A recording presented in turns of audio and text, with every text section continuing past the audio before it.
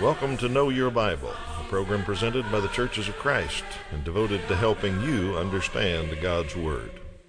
The Bible is a book inspired by God, and it contains answers to your questions. The Bible reveals Jesus and explains His sacrifice. It contains God's plan for the family and timeless principles of parenting. Also has the truth about life and death. The Bible contains great financial advice and also answers questions of morality. Join us as we look for answers to your questions and help you know your Bible. Good morning. Welcome to Know Your Bible. We're glad you've come back this week to study some more Bible with us. Your questions, we'll see if we can get as many answered as we can today. That's what we do on this program for somebody that's just stumbled onto it and seen it in their TV guide and wonders what Know Your Bible is all about. Our goal is to help people understand their Bible better. And we could just go through and pick out all the things that we think you need to know, but we've decided a better method than that is to ask our viewers, what would you like to know? And that's what we do. There's a phone number and a website on the bottom of your screen. Use those anytime you want to get in touch with us and say, I've always wondered about this, or what's this verse mean, or is this doctrine really in the Bible? And we'll try to explain anything we possibly can to you. So you get to direct the program. All you have to do is take a moment to call in or log on and give us a question, and that's the direction we'll head in the weeks ahead. So that's what we do and why we're here. Got a partner here, Toby Levering, that helps me answer questions each week. Good morning, Toby. Hi, Steve. Glad you're back and ready to go. And we always start with one for our viewers. Let you have at least one question a week. I want to know today, which apostles were brothers? Out of the 12 apostles, which one were brothers? And we'll give you an answer in about 30 minutes here and see if you get that one right. Looks like I drew the first one today, so let's try this one. A viewer wants me to explain the difference between BC and AD and asks, why was time stopped when Jesus was here and restarted? Well, I don't think that's exactly the way we count time, but I understand what our viewer is asking. Time didn't stop. We kept counting. The trouble is the counting has changed a couple of times because we didn't know exactly where we were in history. Didn't know who Jesus was until a few years later. So the BC stands for before Christ, and the AD, some people think it stands for after death, and that would leave a gap there of 30-some years.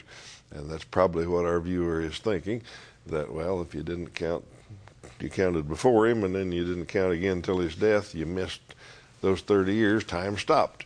Well, AD actually means Anno Domini. It's a Latin phrase, means in the year of our Lord. So the year he was born was 1 AD. That's the year of our Lord. That's the year he came to earth. So a few years after, obviously, because only a few people knew who Jesus was that year, a few years after, somebody changed the calendar and said, all right, here's how we're going to keep time. Our Lord and Savior was born about this year. That's going to be 1 AD, Anno Domini, and then we're going to start counting from there, 1, 2, 3, 4. And today we're up to 2015. And before him, we're going to call that before Christ. So the year right before he was born is 1 BC, and then the next year, 2 years before him, was 2 BC, and we're going to go backwards. Well, obviously you couldn't have counted backwards back then, so we had to redo all the dates. So that's how that works. Anno Domini is the key. It's the year of our Lord. Now, I understand people are teaching different ways to count it these days, and it's the common era or something like that to get Jesus out of our timekeeping, but he's in our timekeeping. It was the most important event ever happened on earth, and that's when we started counting time from his birth, the year of our Lord. So time wasn't skipped. It's just misinterpretation of AD, probably.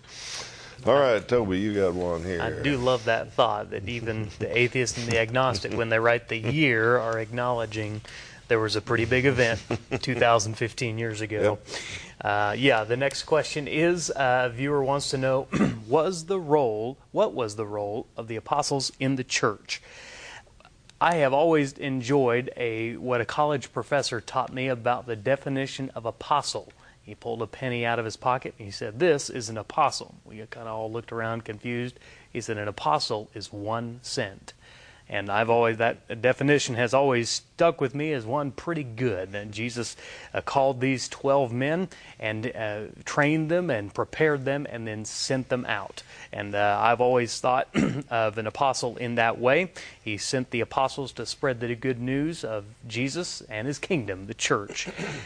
That was specifically, when you're asking what an apostle is, Acts chapter 1, when they had to choose an apostle to replace Judas Iscariot, who betrayed him, they said there were 2 qualifications. One is they had to be a first-hand witness of Jesus and his resurrection.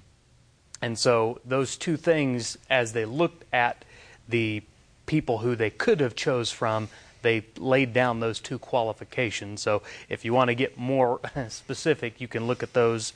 But the apostles were very simply the ones sent by Jesus to lead and to teach the early church. We know the early church devoted themselves, Acts 2:42, to the teaching of the apostles' doctrine. The things which they taught were doctrine, and they were the core beliefs. And that's why in the church today, in the New Testament church, we strive to be centered around the apostles' doctrine. That is, the teachings and the writings of Jesus in the New Testament.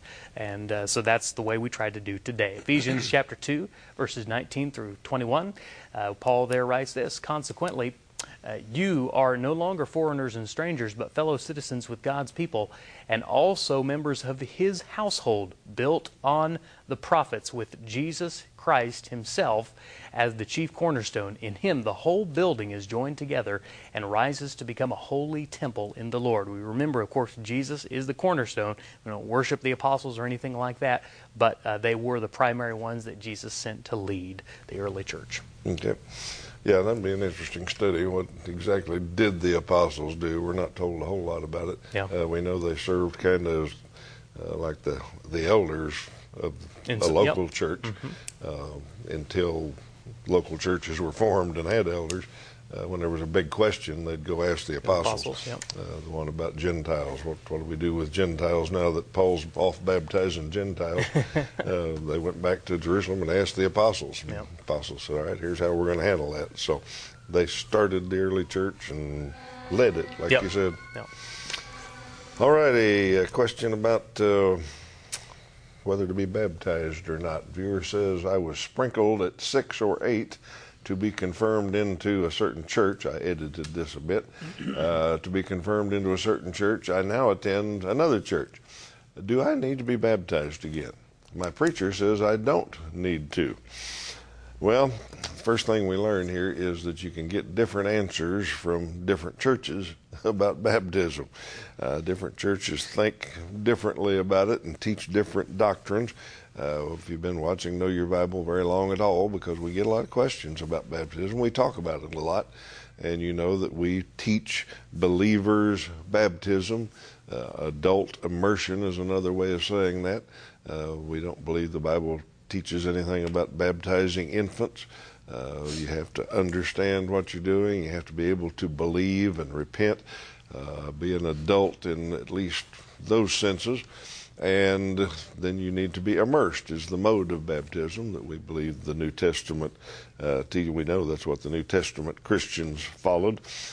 Purpose of it is for forgiveness of sins. So in just a few sentences, that's what we teach here at Know Your Bible. But this viewer wants to know, do I need to be baptized again? I was confirmed in this church. This church says I don't need to, all that. Instead of trying to figure out exactly what church doctrine you're following, I'm just going to tell you what the Bible says. And I decided that'd be the easiest and let you decide, do you need to be baptized again? I made up a little chart, a very short chart of what happens when someone's baptized. Let's go at it from that way and see if any of this interests you. Most important thing, perhaps, is Romans 6:3-4. It says when you are baptized into Christ. That's what puts you in Christ. Now, the next 5 things are all things that the Bible says are in Christ. Salvation is in Christ. It's the only place salvation is. 2 Timothy 2:10. Every spiritual blessing is in Christ, Ephesians 1:3. You become the righteousness of God in Christ, 2 Corinthians 5:21.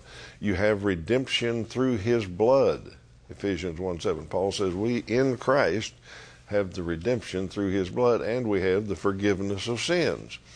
All of those things happen in Christ. That's the only place they happen.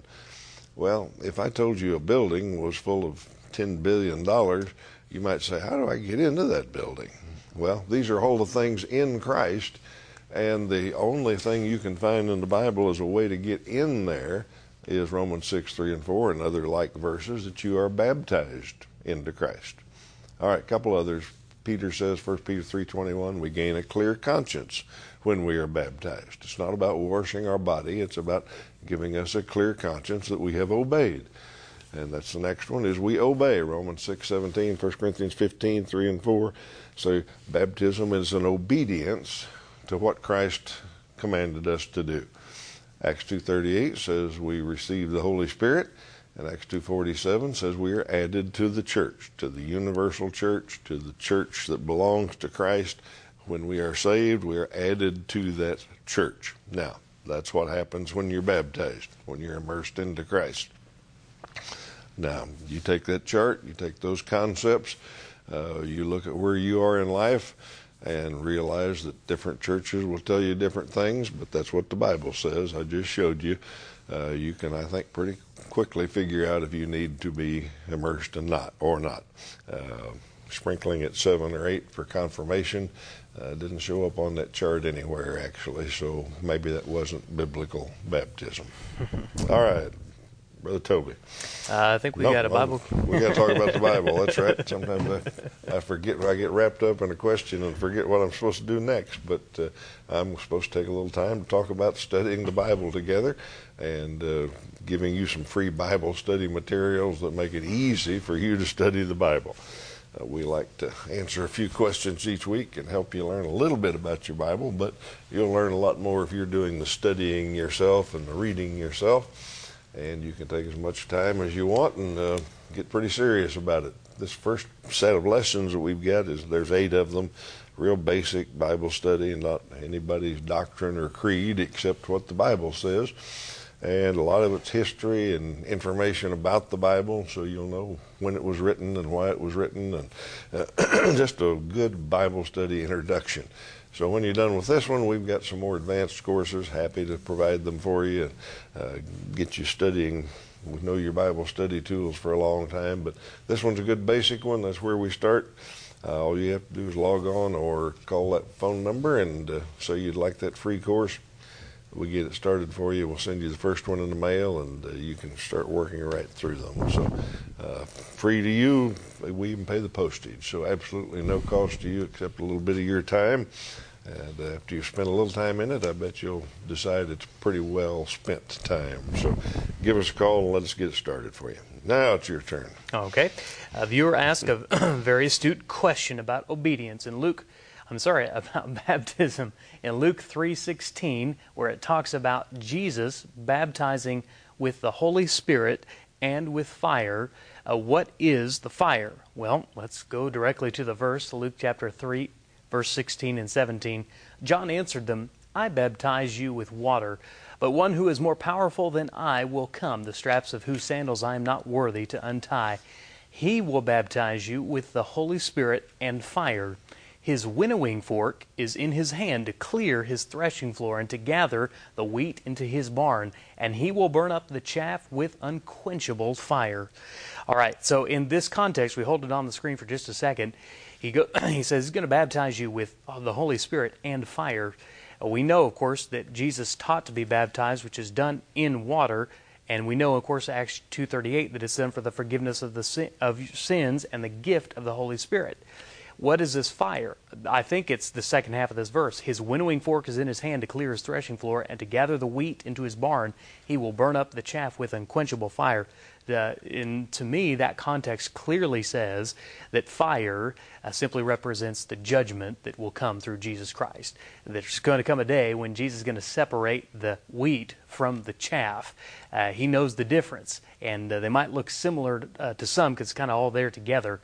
But that's what the threshing floor was about, to kind of shake things up and get the wheat that you wanted and discard the rest. And John says he'll burn up the chaff.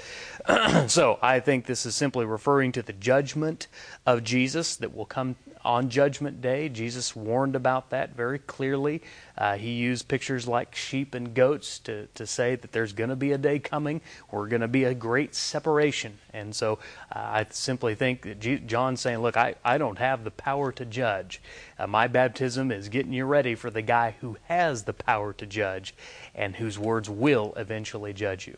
So when we're baptized into Christ, we're baptized for forgiveness of sins, to receive the gift of the Holy Spirit, but we understand that there's a coming day when we're all going to be judged by Jesus Christ and by His words, and His judgment will be absolutely right. So that's my interpretation of the fire. I think that's what it means.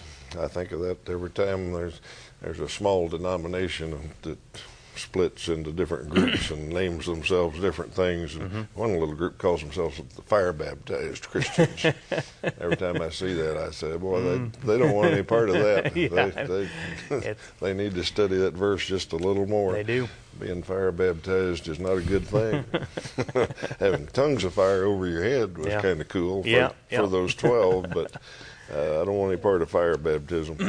All right, question about marriages. Viewer wants to know, is it true that there are not any marriages in heaven?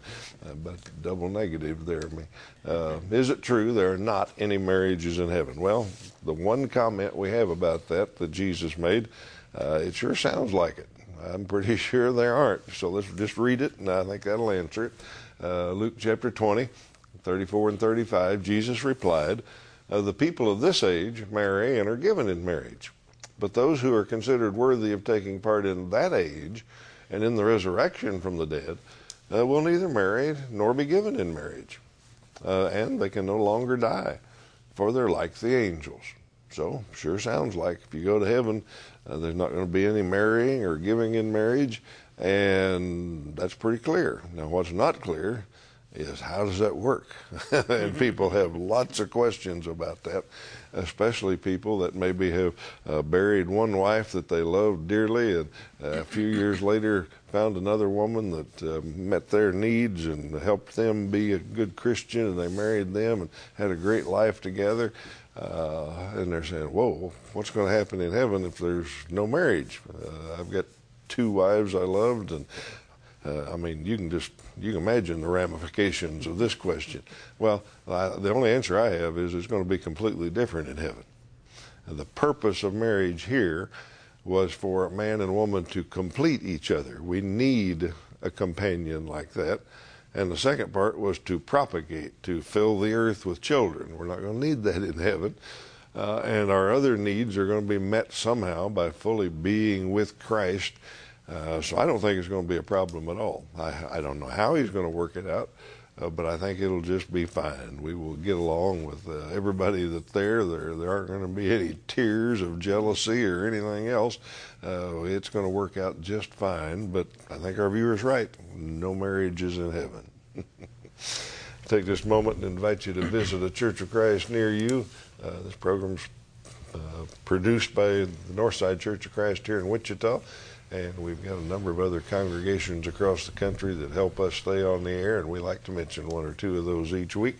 Today, let me mention the home church of Know Your Bible. We talk about that every once in a while, along with our other supporters, but we're on the north side of Wichita as you head toward Valley Center on Meridian. Get off of K96 there at exit 13, and you'll be right at our building almost. We'd be happy to have you visit anytime. Got one excellent program there, let me tell you about. We've got a lot of excellent programs, but one that you might be interested in. It's on Thursday nights. We have a Celebrate Recovery program. It's a great help to people that suffer from life's hurts, habits, and hang-ups. If you've got any of those, which all of us do, 7 o'clock on Thursday nights, meet at the Northside Church on North Meridian, and you'll be introduced to the program and decide if it can be a help in your life. But it's helped a lot of people, and it's an excellent program. So come visit us for that, or just come visit us for worship any Sunday. We'd be happy to meet you. Of course, wherever you live in the Know Your Bible market area, you'd probably find a Church of Christ near you. We appreciate that, and drop in and visit them sometime. If you're looking for a church home, you'd be warmly welcomed. All right, Toby, give us another one here. We're ready for the obedience question. There you go. A viewer wants to know, what exactly does obedience mean, and how do I be obedient? I really want to be truly obedient to God. I appreciate so much the heart of your question, and because I love people who love God and who want to do the right thing. Obedience simply means to do what Jesus commands from a Christian obedience perspective. Jesus said in John chapter 14, verse 15, "If you love me, keep my commands." He went on to say, "Anyone who loves me will obey my teaching." And so Jesus was very clear that love wasn't just some emotional, warm feeling that you work yourself up to. It was when you love Jesus, you want to do what He asks you to do. And that's true for everyone from the apostles, disciples, leaders in the church, ministers. Every single person has to decide really if they love Jesus. Well, what does that come down to then? To obey His commands, to do what He's asked you to do. Specifically, what then are we to obey? Well, I'm going to give you my answer to say that we need to obey everything that Jesus commanded and that He commanded the apostles to teach. And so that's going to be everything in the New Testament, from Matthew to Revelation. As you look at those commands, if you love Jesus, if you want to do what's right, if you want to be a part of His church, then you want to obey those things. And I appreciate so much, we get a lot of questions on here debating about whether is baptism necessary, is worship, do we have to? And that's from the wrong vantage point. This viewer says, I really love Jesus, and I want to do what pleases Him. And to me, that's the spirit of obedience. Sometimes you don't obey out of ignorance. Sometimes you just don't know any better. But when you learn through study and through reading your Bible, and you come across something that Jesus said to do, well, an obedient spirit simply says, "Yes, Lord." In fact, Matthew chapter 7, Jesus said, many people would call Jesus Lord, Lord, but would not enter the kingdom of heaven because they didn't do what He asked them to do. And so we need to look at the whole of Jesus' teaching. That's everything from how to become a Christian through faith, repentance, confession, and baptism. You can look at Romans chapter 6. You can look at Matthew 28, what Jesus said. Look at all of those things. Even growing up in Christ. All of the New Testament teachings in Romans chapter 12 or Galatians chapter 5. If you want to be obedient to God, how you learn to do that is by reading your New Testament and looking at it and saying, just like this viewer said, I really want to do what Jesus says to do. And so if that's what you're wanting, that's a very simple answer. Just read it and then do, as Jesus said, go and do likewise. Don't just listen to what He says. Jesus' own brother in James chapter 1 verse 22 wrote, "Do not merely listen to the word and so deceive yourselves, but do what it says." Boy, that is so important. Easy to get into this program. Study your Bible, maybe sign up for the Bible correspondence, but if you don't do what it says, you're missing the whole opportunity presented by the Word of God. So I want to encourage you to sign up for the Bible correspondence course. I would encourage you to visit a Church of Christ near you and really get into studying and knowing the Word so that you can obey it. Let's look at Matthew chapter 28, verses 19 and 20, where Jesus said, "Go and make disciples of all nations, baptizing them in the name of the Father and of the Son and of the Holy Spirit, and teaching them to obey everything I have commanded you. And surely I am with you always to the very end of the age." Thank you, Toby. If you want to know about where in the Bible do you find ashes to ashes and dust to dust? Well, I can tell you where you can find that phrase. You can find that in a lot of preachers' funeral sermons. It's in their notes there somewhere, and especially out at the graveside when the internment happens. A lot of preachers say that, ashes to ashes and dust to dust. You can find it in their sermon notes, but you can't find it in the Bible. That exact phrase is not there. Here's a couple ones that are close, and let's look at those. Genesis 3:19b says, "For dust thou art, and unto dust shalt thou return." And Ezekiel 27:18 says, "I will bring thee to ashes upon the earth in the sight of all them that behold thee."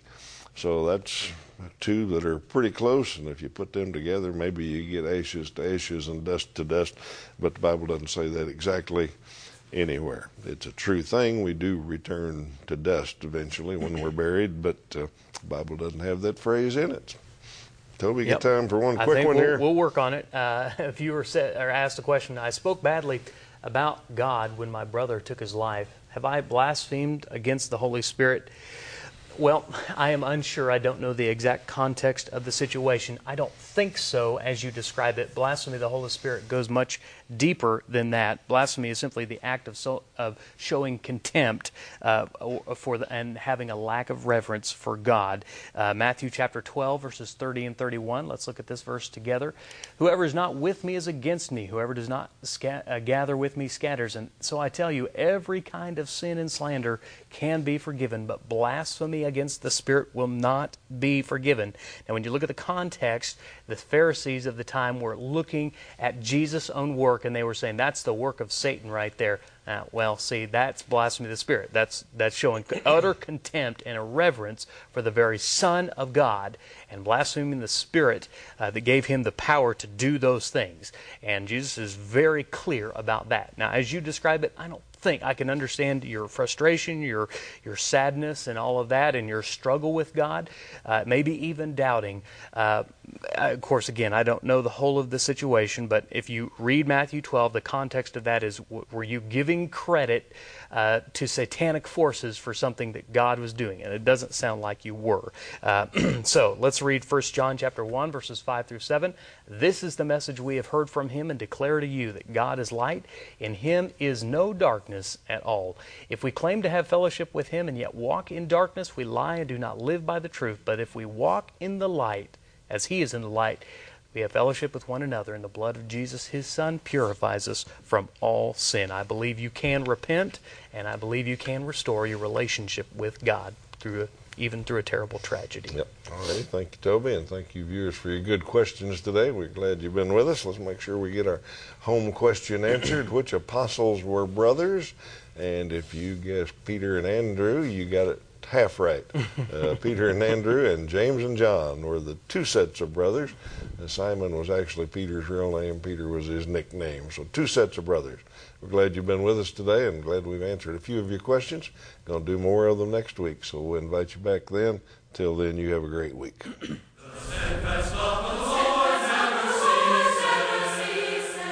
Know Your Bible has been presented by the Churches of Christ in your area. Churches of Christ are non-denominational, and each congregation is an independent group of Christians seeking to do God's will. Our goal is simple New Testament Christianity. We follow the Bible as our only guide. Contact us with any questions, and we encourage you to visit a Church of Christ near you.